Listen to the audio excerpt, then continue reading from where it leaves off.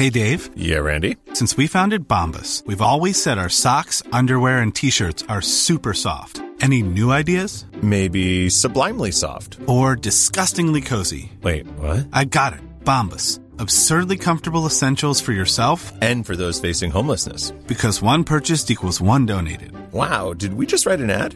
Yes. Bombas. Big comfort for everyone. Go to bombas.com/ACAST and use code ACAST for 20% off your first purchase. Hiring for your small business? If you're not looking for professionals on LinkedIn, you're looking in the wrong place. That's like looking for your car keys in a fish tank.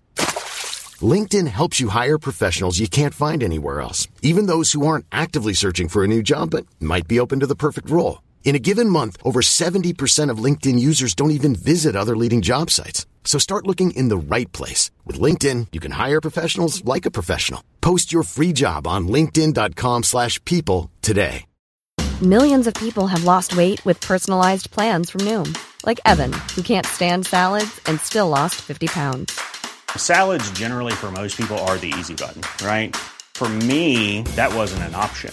I never really was a salad guy. That's just not who I am. But Noom worked for me. Get your personalized plan today at Noom.com. Real Noom user compensated to provide their story. In 4 weeks, the typical Noom user can expect to lose 1 to 2 pounds per week. Individual results may vary.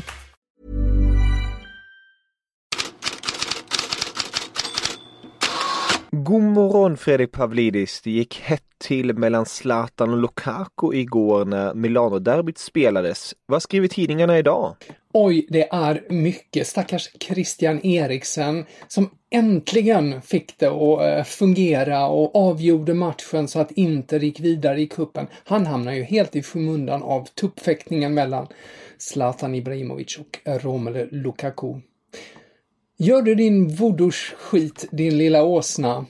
Du och din fru kan dra åt helvete.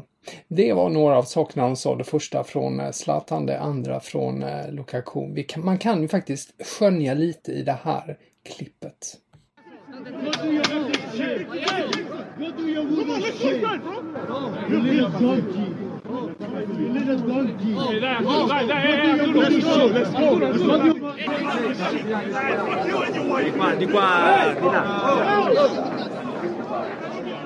Ja, många fula ord de emellan och La Gazzetta dello Sport påpekar att det finns en historia mellan dem. En rivalitet från tiden i Manchester United. Där finns att Lukaku bröt med Mino Raiola, agenten som ju står Zlatan nära. Och det finns ju de här duellerna som var i sociala medier mellan spelarna efter Milano-flytten. Gazettan skriver, de kanske inte var vänner, nej. Rivaler med ett leende, ja, till igår. Så sammanfattar de situationen, för det här var att det gick lite för långt då. Även om Stefano Pioli och Antonio Conte, de båda lagens tränare, viftar bort det hela.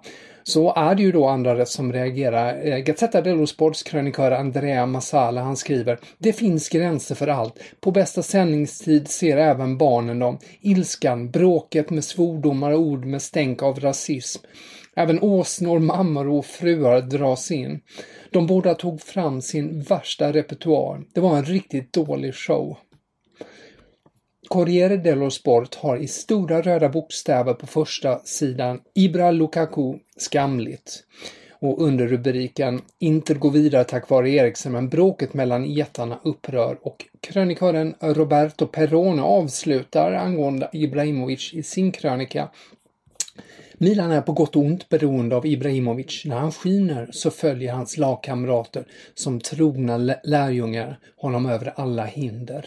Men när mörkret faller så vet de inte längre vad de ska göra och går vilse. Och det är väl lite det här man tar fasta på också om man ska se till matchen då. Han får ju i Gazzetta dello Sport det lägsta betyget av alla spelare tillsammans med Meite. 4,5 av 10. Det är anmärkningsvärt lågt i Gazzetta dello Sport. Ibrahimovic ska ha bett om ursäkt till lagkamraterna och även förnekat då att han sa något rasistiskt. Det här voodoo-snacket har med en gammal grej att göra som det har stått om i tidningarna tidigare när det gäller Lukaku när han var i Everton. Och i England är Manchester City nya ligaledare. City stormar till första platsen, har Daily Mirror som rubrik idag. 5-0 mot West Bromwich. Mest anmärkningsvärt är väl inte att City bara fortsätter att vinna, utan också att City är hela 9:e klubb att vara i ligaledning den här säsongen i Premier League. Senast det har inte hänt i Premier League tidigare, men i högsta divisionen hände det senast 1986-87. Många år sedan alltså. Och lagen som varit i ledning i Premier League är...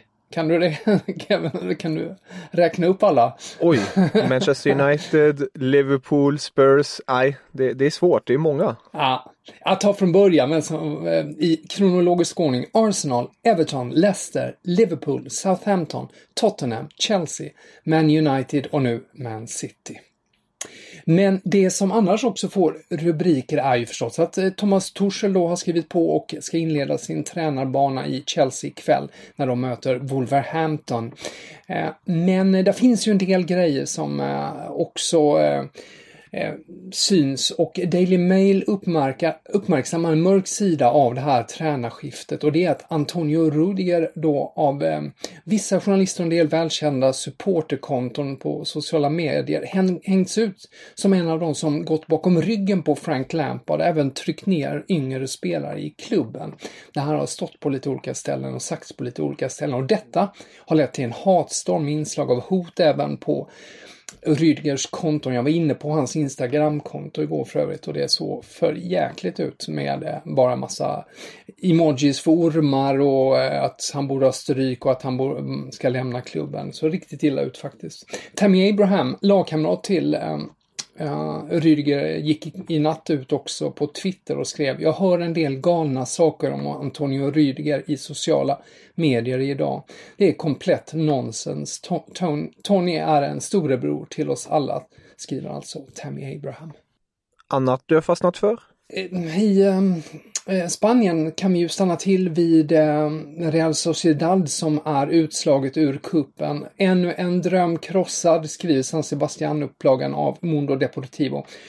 Alexander Isak startade men byttes ut och beskrivs som osynlig och inte särskilt delaktig av Mundo Deportivo.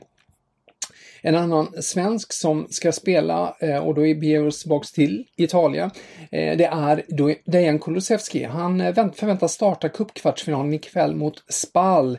Juventus då ställer upp med honom och Alvaro Morata i anfall. Cristiano Ronaldo vilas och Paulo Dybala är ju sen tidigare inte redo för spel riktigt. Corriere dello Sport skriver just om detta. För spanjoren och svensken finns en match i matchen. Vem kommer att göra sig förtjänt av platsen bredvid Cristiano Ronaldo? Och dessutom så har tidningarna med att det har bekräftat att Kulusevski stängs av en match. Han fick ju sitt 5:e gula kort senast. Och därmed lär han ju inte kunna spela mot Sampdoria nästa ligamatch här. Och sen kan vi ju apropå den Juventus cupkvartsfinal ikväll också notera att huvudpersonen ändå är Gianluigi Buffon som står i mål och i morgon fyller 43 år. Enligt Gazzetta dello Sport funderar han också på att spela ytterligare en säsong i klubben och därmed slå Balottas rekord som äldste målvakt i Serie A. Och slutligen, hur ser det ut på transfermarknaden? Par små uppdateringar. The Sun hävdar att Manchester United kastar lystna blickar på Hoffenheims Christoph Baumgartner. Flera andra Premier League-klubbar uppges också intresserade av 21-åringen som liknas vid Michel Ballack. Tyska Sky Sport uppger att det är en kamp mellan Everton och Parma om Jonathan Sirkse.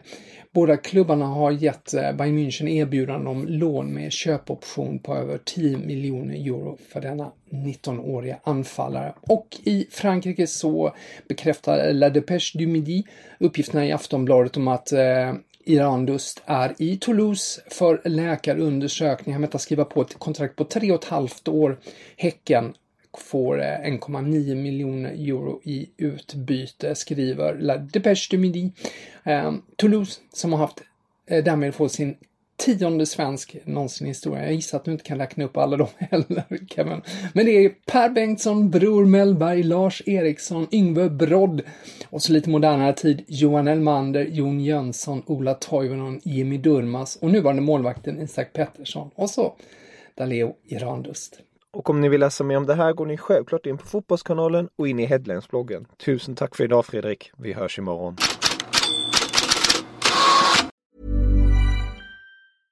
Imagine the softest sheets you've ever felt. Now imagine them getting even softer over time. That's what you'll feel with Boll & Branch's organic cotton sheets. In a recent customer survey, 96% replied that Boll & Branch sheets get softer with every wash. Start getting your best night's sleep in these sheets that get softer and softer for years to come. Try their sheets with a 30-night guarantee. Plus, get 15% off your first order at bollandbranch.com. Code BUTTERY. Exclusions apply. See site for details.